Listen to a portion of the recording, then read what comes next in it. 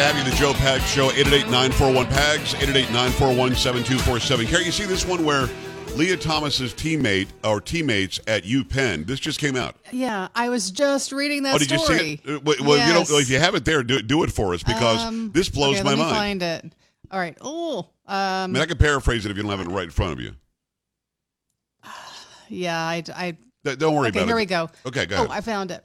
Yeah, again, this is from the Daily Mail. One of transgender swimmer Leah Thomas's former teammates at the University of Pennsylvania has bashed the school for making female athletes undress beside the 6'4" biological male 18 times a week.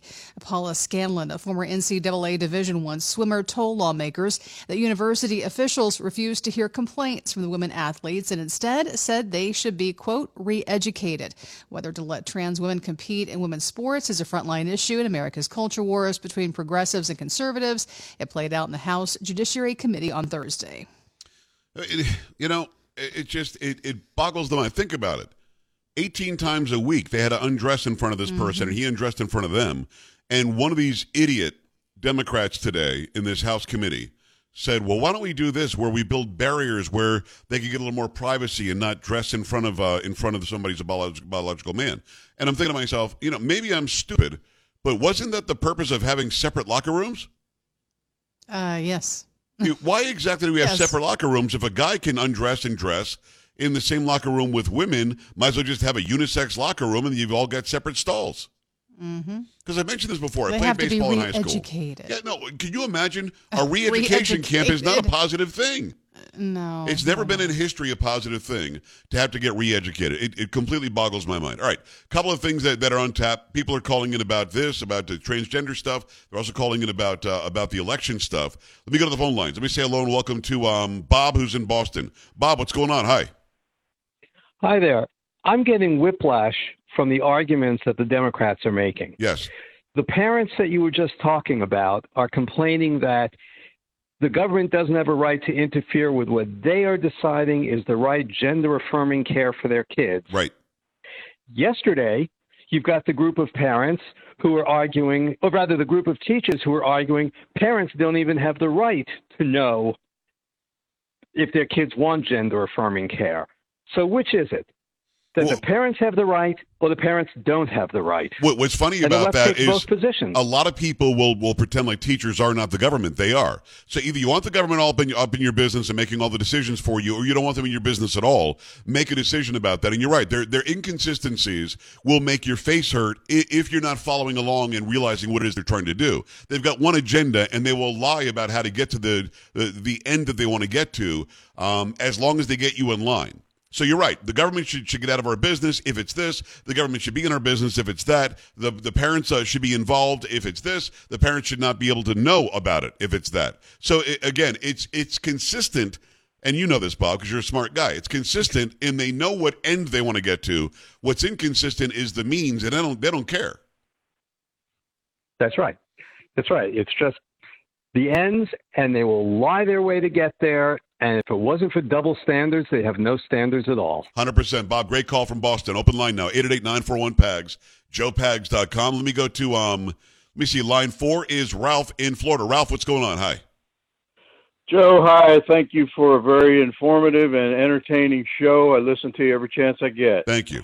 All of this nonsense that we're seeing, in my opinion, is a result of a stolen election in 2020. And I think you would agree with me on that. Yes. I want to read you something that I wrote the day after the election. It was the night of the election, and all through the land, the ballots rolled in the back of large trucks and vans. Not a Republican was stirring. They were all escorted out. This won't be like last time, screamed Hillary with a shout. The cardboard was taped on the windows with care to make sure that the poll watchers could not see in there. Joe sat on a toilet, a Liberty Bell turned upside down, while smug-faced Kamala watched Trump's numbers go down. Ralph, I appreciate you, brother. I had no idea you were going to read a big long... Sam, do we know that Ralph was going to read a big, long poem? No, and the rule kind of is if you have something that's going to take a long time, we're just going to have to skip it, unfortunately. Tell me about it. Yeah, I mean, I love Ralph like a brother. I'll be honest with you. It sounded like it was going to be a lot of fun. Now somebody's sitting on a toilet and somebody's taking a dump in the Liberty Bell or something. I don't know. You know what I mean? You know what I mean, Carrie? I mean, I love Ralph. Yeah. Ralph's a good guy. It's been a little long-winded. Give us a heads up. If we had more time, maybe send us the poem. We'll take a look at it. There and you go. See if it's arable. I mean, it sounds like you're starting to go there. You know what I'm saying? And I don't want to go there. Yeah, I know. Before we run out of time, before we do pop culture, do me a favor. Just give me the Fat Con. Am I fat enough to go to Fat Con or not? I don't know.